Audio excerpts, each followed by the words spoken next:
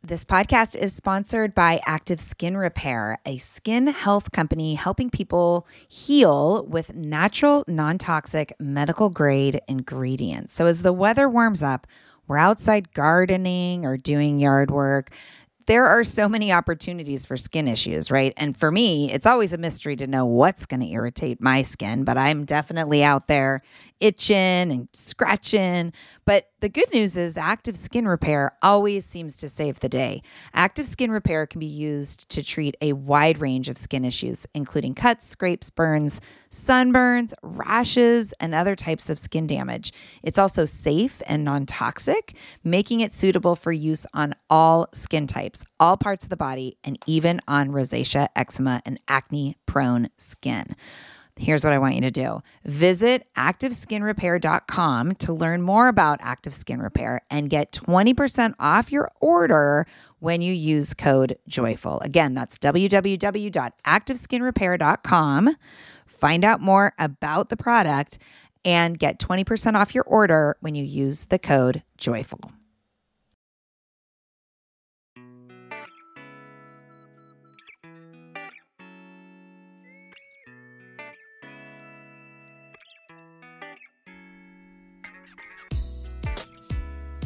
Welcome back to the 0 to 5 mini summit hosted by the Joyful Courage podcast. I'm your host, Casey O'Rourke, and I am here with my friend and fellow positive discipline trainer and coach, Julietta Skoog.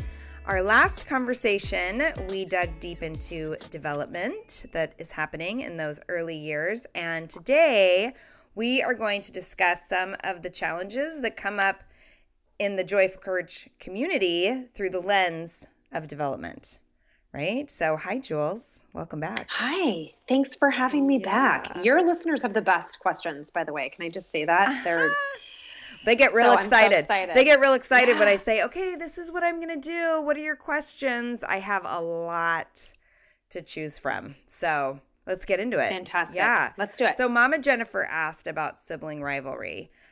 2 kids or more, some of the people that I work with have more than 2 under 5, and it can get messy. So what do you think are some of the assumptions that parents are making about the skills that their young children should have, and how can they tweak things to bring maybe the conflict that they're seeing in their home to a dull roar? What do you think about that?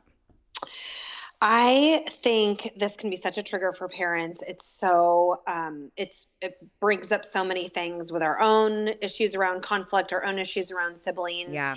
And I think sometimes the assumptions that I hear are go on 2 ends. One is that they just assume they should be able to be nice to each other. Yeah. They assume that they have the communication skills naturally and the vocabulary to sort it out. Mm-hmm. They assume that they have the impulse regulation, we call it inhibition, so being able to hold oneself back. Mm-hmm. So I think they assume that if they leave them alone, they'll be safe with each other, mm-hmm. all those kinds of things. But I think on the other end, some parents assume they're not capable of sorting out conflict or coming to a resolution or solution, or that they're not capable or too young to be able to manage sibling conflict. So, and there's a difference between sibling rivalry and sibling conflict. And in my mind, sibling conflict is normal. It is a part of human interaction. It's just a part of social development for all human beings. Mm-hmm. And the rivalry really comes out of a poor response to conflict. So not having the skills and having repetitive experiences through conflict that then create a rivalry between 2 siblings. Would you say the rivalry, so going with that, like there's a mm-hmm. belief that develops over time around I have to beat them, not beat like physically, but like I have to be better. I have to be right, or the competition. Yeah, the competition piece so shows up. Mm-hmm. Or I think, yes, and there's the piece that I am not capable to solve it. I am always the victim, mm-hmm. and I'm getting reinforced to be always the victim. And so then the other sibling that says, oh, see, she always, mom's always siding with her consciously or unconsciously, right? Right. She always gets her way. I'm always the one in trouble. I'm always the bad one. And so the rivalry piece almost puts us in those roles. Mm-hmm. You know, I'm the good kid. I'm the bad kid. I'm the smart kid. I'm the athletic kid. Right. And so then the rivalry then creates this competition because I've got to reinforce the role that I've been given in the play. Right. And it makes sense that they would bump up against that, right? Especially like yesterday we were talking about development and young kids being in the practice of autonomy, of taking initiative. It's hard for the adults in the room to remember how to navigate that. But then when it's a sibling, somebody else who's doing their own navigating of initiative, then it can get really messy. It makes perfect sense. Exactly. And that's the piece. It's like, you know, we want them to be assertive. We want them to have control and to have this autonomy, and they're wired in this way. And then when it's playing out in a way that's not really socially acceptable, then we just want it to stop. Right. And so I think the piece that we can offer that I can offer to parents, just because I do it as a job in my role in my school and also with my own kids, is to create a more of a coaching environment in my role. So as a parent, I'm not about just necessarily stopping it unless it is physical. Of course, we never want kids to be hurt. We never want to imply that they can just continue to beat each other up and be physically hurtful. That's not what I'm talking about. I'm talking about supervising enough that when you see conflict starting to brew and before it's gotten physical, that you can go into a coaching model and say, it looks like you both want that. Right. Hold, you know, even for the kids that are pre-verbal, you scoop them onto your lap and you hold out their hand and you say, can I take a turn? When can I take a turn? You really give them the language and the vocabulary and the phrases. Love it. To use, and then you're putting them in the same boat. And so I even, you know, remember when I had a 3-year-old and a 3.5-year-old and a 6-month-old. The 6-month-old was maybe she was a little bit older, crawling around and starting to grab things. And my preschool would get so frustrated. And I said, tell your sister how you feel. And she kind of looked at me like, what? You know, but because she's still learning. But I said, say, you know, it makes me sad when you keep taking my toy, you know, please ask me before you take it out of my hand. And so even though, of course, you have this baby crawling around who understands nothing, but just that empowered feeling, like I can tell you how I feel. I can ask for what I want. Yeah. Yeah, I love that. I used to say, don't forget to leave him with a little bit of hope because my son would want to play with my daughter and she was not having it. And so she just, you know, her immediate response was like, no, get out. And I'd say, you know, and we'd practice language around like how to let him know, not right now, but in a little while, I will play with you. And he was so much more willing to go find something else to do when she left him with a little bit of hope. Right. And that you're coaching them on things they can do. Yeah. So you're not just saying this problem needs to go away. You're saying, hey, if you do this, this might be help you next time. Right. You know, even simple, like teaching them how to figure out who gets to go first in a game, like teaching them how to play rock, paper, scissors, teaching them how to put in your dukes and figure, you know, go eeny, meeny, miny, mo, or bubblegum in a dish, like all these little things that help them, or how to flip a coin or how to set a timer for each other, you know, any of those little skills. So I think there's this assumption that just kind of comes naturally, but the kids need to be taught. Yeah, I love that. Some sportsmanship too, and like taught how to play together in a way that feels fair, because that's the piece with siblings, is that it just doesn't feel fair often, you know?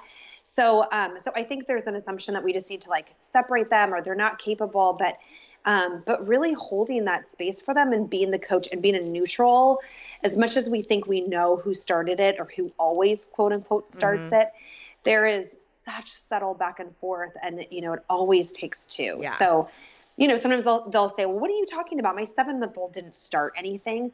Well, developmentally in your 2 or 3-year-old's mind, they did. Right. They're perceiving them as coming into their space and taking something, or whatever, like they've created in their mind. Right. It's real for them that it's two-sided. Right. I think that we get into mischief when we adults think that a 2 or a 3-year-old should be able to think, oh, well, they're just a baby. Exactly. So you hear that all the time. He's just a baby. Let him go. And so that is reinforcing the message that the baby is helpless, that you if you want if you want to get away with things, just act like a baby. Right. That just only reinforces the older one to act like a baby, or to reinforce that the younger sibling, I'm using air quotes, even though you can't see me, the younger one will then always be the baby. Right. Suddenly 7-month-old is 17 months. And that's what reinforces those birth order things too. Right. Yeah. All right. Well, the sibling stuff is so juicy. We can talk about it forever. Should do a whole show. That's helpful. Let's do a whole show on siblings.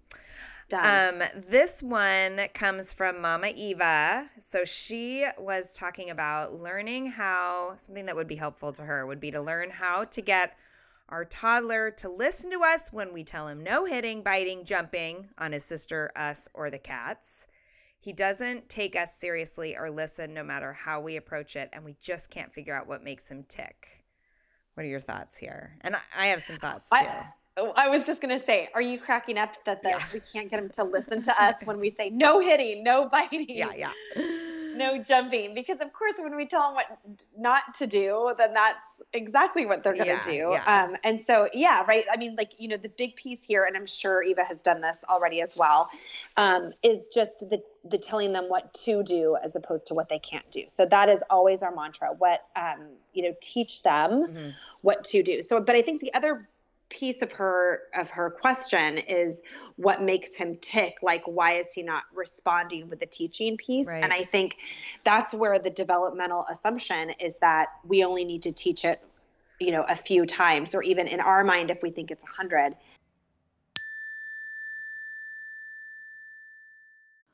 Warmer, sunnier days are calling. Thank God. Spring into summer is my favorite time of year. After turning 50 last September, I've been really working on my physical health and well-being, and can honestly say that I am feeling better in my body than I have felt in a very long time. Yes, credit goes to movement and working out, but even more credit goes to how I'm feeding my body. That's why I love Factor. I fuel up with Factor's no prep, no mess meals, 35 different meal choices, and more than 60 add-ons to choose from every week.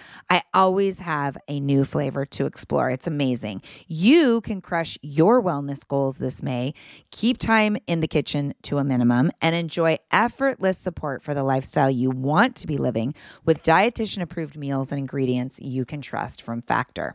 Head over to factormeals.com/joyful50 and use the code joyful50 to get 50% off your first box plus 20% off your next month. That's code joyful50 at factormeals.com/joyful50. Again, that's 50% off your first box plus 20% off your next month while your subscription is active. Yes. Join me in the health revolution and feel really good this summer. Hey friends, as a podcast listener myself, I always get so excited to share when I find a new show that I think is super useful. So today I want to tell you about Understood Explains. This is a podcast that tackles one important topic per season. And this season is all about navigating individualized education plans and is hosted by teacher and special education expert Julietta Skoog. Getting the support our kids need in school can feel tricky, and we aren't always sure what it is that they need. When I listened to the episode titled, "Does My Child Need an IEP?" it offered up so much useful information that I could really see supporting parents who are in this consideration. The host is so knowledgeable and really breaks down the content in a way that helps listener go from completely overwhelmed to actually starting to feel empowered. Other episodes in the series highlight the difference between IEPs and 504 plans, as well as a whole episode that busts common myths about special education. To listen to Understood Explains, search for Understood Explains wherever you listen to podcasts. That's Understood Explains. So check it out. You won't be sorry.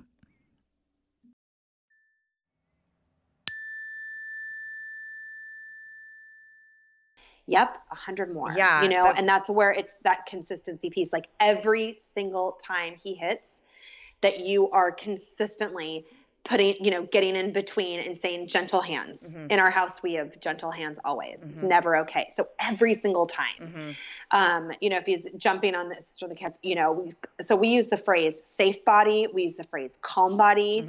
We use gentle hands. And that is mantra. So whatever fits for your family, but that it's repetitive every single time. Right. The word that you used yesterday that I keep thinking about is relentless. Yes. Yep. Exactly. And so I think that what makes him tick is that he's got a big drive. He's got he's waiting for that one time that he can do that. And then the other thing that just comes to mind without knowing, too much more of the context is that we are taking away a lot of tools. We're taking away hitting, we're taking away biting. Right. Okay. But what tools are you then giving him? Right. What can he do instead? So it's just not enough, to say no biting or no hitting. What else can be done? So really digging deeper into when those times are happening, with whom, having sort of a deeper analysis around what other tools he might need, what skills are missing to teach. And then again, it's just teaching into that. What can he do instead? Yeah. What are other options? Yeah. I love that. It reminds me that, it reminds me of that great activity that we saw. Yes, with exactly. Yeah. That's what it just came to mind too. Yes.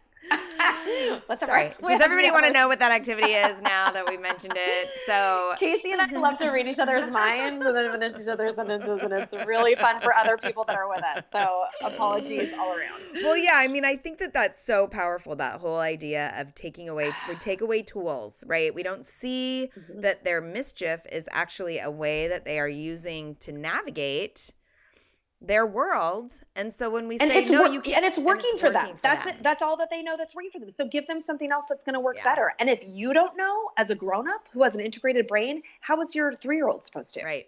And I love, what you said, like deeper analysis. I just say, look for patterns. Like, when does it show up most often? When do you notice that those are the tools that he's using? Right. So that you're prepared, because good news, it'll happen again. Exactly. And you'll get to respond differently.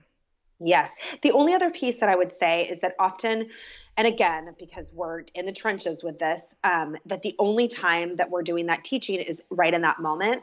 So just really saying, okay, this is something I want to work on. Like hitting, I want to really stop this hitting. So taking time when he's not hitting.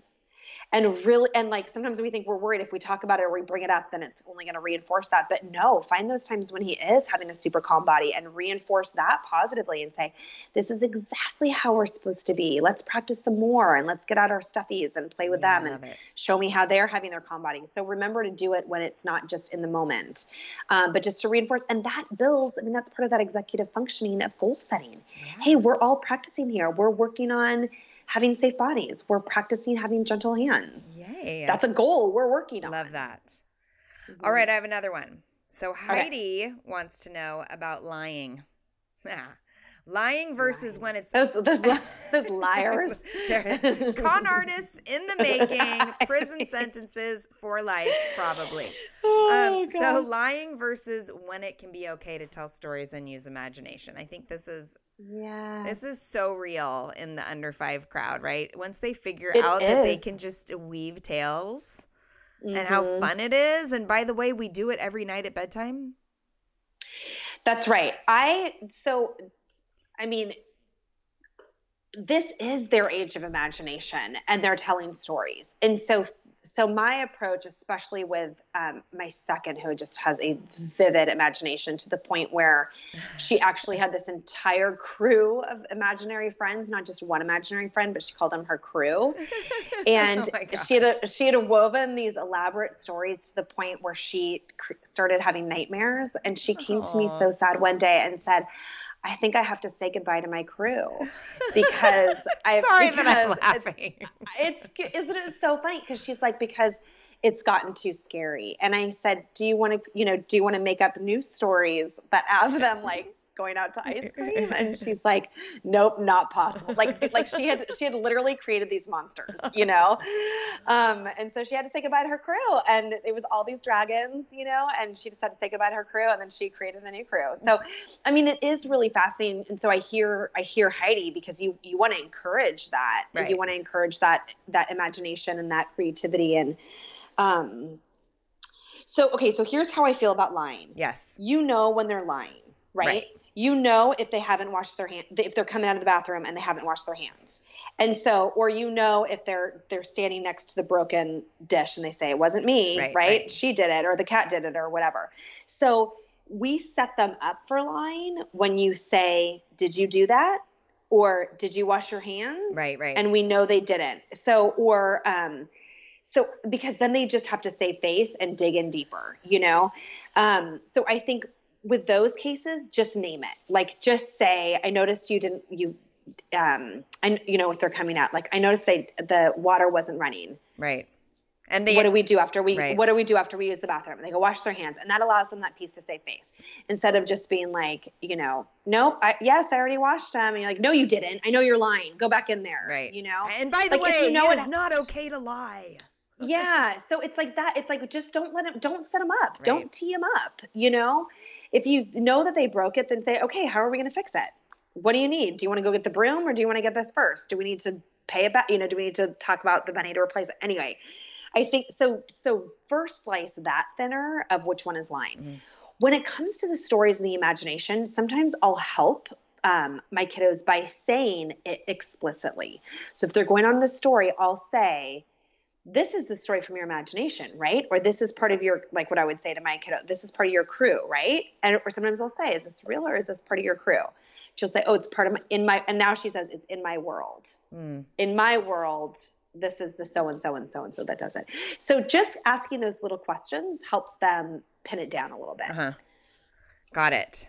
Is this part of your story? Is this part of your work? Is this part of your world, or part of your, you know, using their language, but then, or did this really happen today? Well, and I think too that lying shows up when they've already had the experience of getting into, quote, trouble.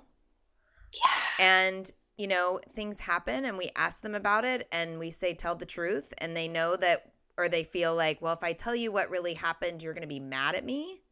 And so why, you know, there isn't a 3 or 4 or 2 or 5-year-old on the planet that wants their grown-ups to be mad at them. Well, hey there, busy mama.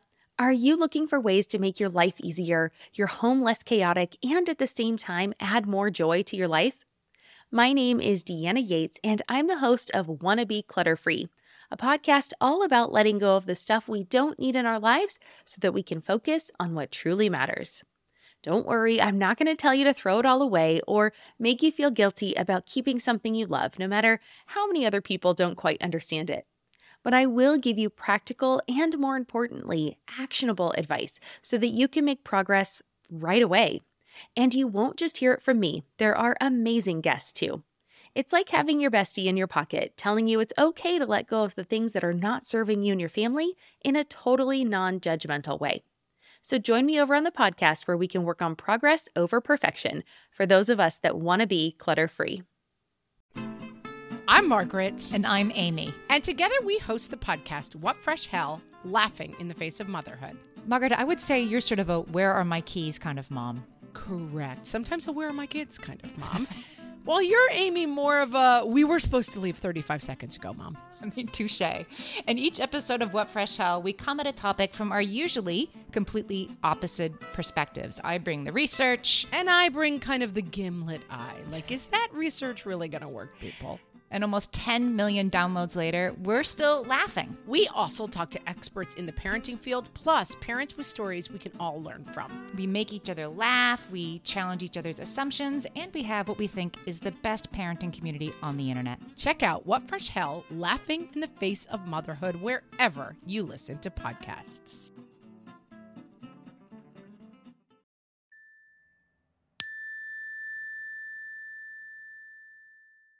That's right. So, and that's the experience piece. They've had more data points to support that if they tell the truth, they get in trouble. Yeah. So they're going to keep going with that pattern. So they're going to need more data points from you to show that when they do tell the truth, Right. then it's going to be responded to in a way that's mutually respectful. So ways that I reinforce that is I say it explicitly. Thank you so much for telling me the truth. That's so important. Right. And then I also say, this is how we build trust with each other. So I start from a very early age using the word trust. Love it. And I say, when we tell the truth, that's how we can trust each other. We trust each other that what you say is what you mean.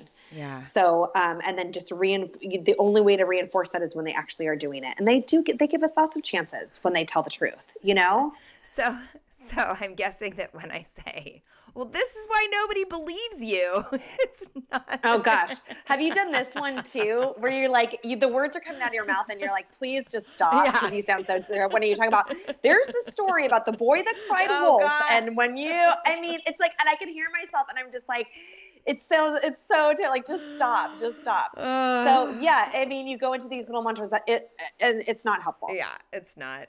It's not. Even though sometimes it kind of feels good coming out of the mouth, it's not necessarily helpful. Short term. Okay, so finally, I have our final little request from the community. Justine chimed in with the "it's not fair-itis." That's what she wrote. It's not fair-itis.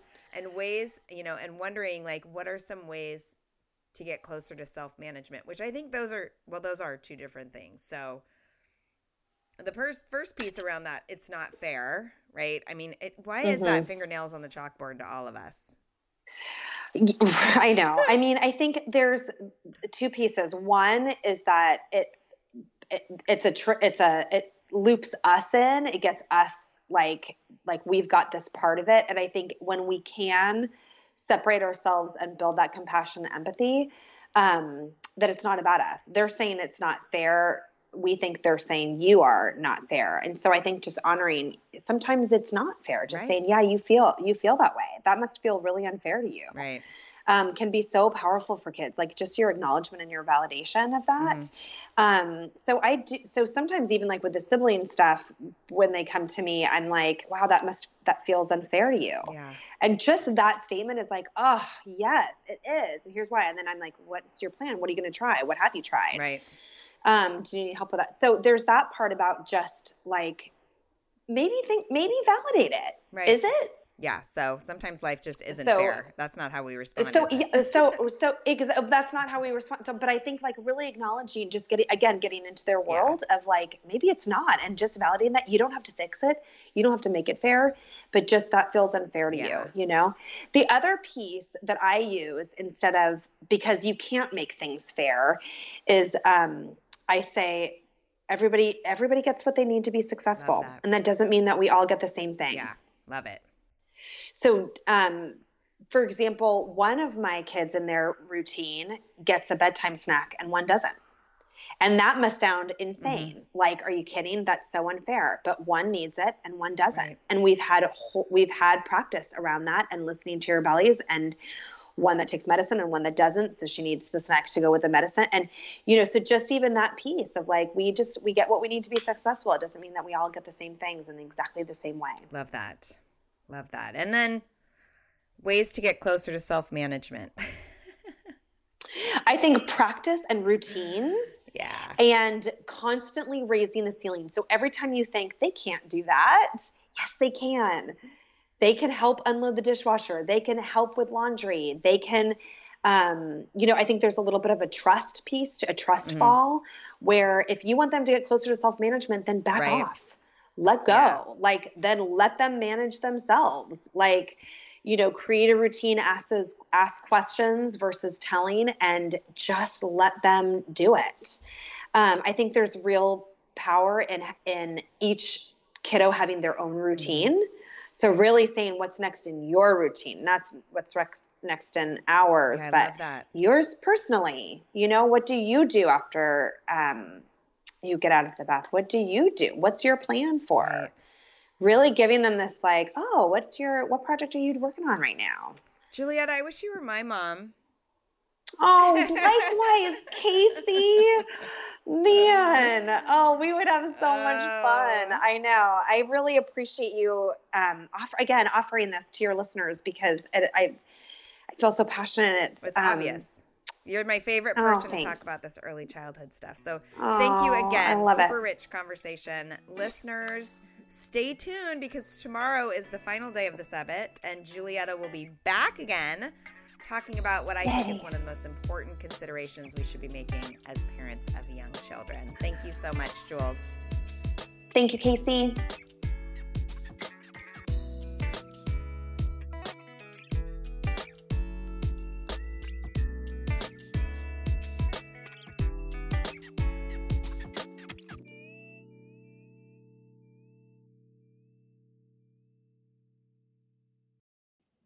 Feel like you're the martyr in your family? You're not alone. Hey, this is Joanne. And Bree. And we're from the No Guilt Mom podcast. Bree, we talk to a lot of moms. Yeah, we sure do. And if you're a mom who has a to-do list that is so massive that you get overwhelmed and you shut down, or if you've fallen into the habit of doing everything for everyone and don't know how to change it, we can help you become a no-guilt mom. we're going to take you from family martyr to family model. That's role model, so that you role model the behavior that you want to see out of your kids. You're going to go from being tired and overwhelmed to energized and guilt-free. Every week, you'll get actionable strategies that you can implement right away from the experts that we interview and from us. We also have a whole lot of fun, so check out the No Guilt Mom podcast everywhere you listen to your favorite shows.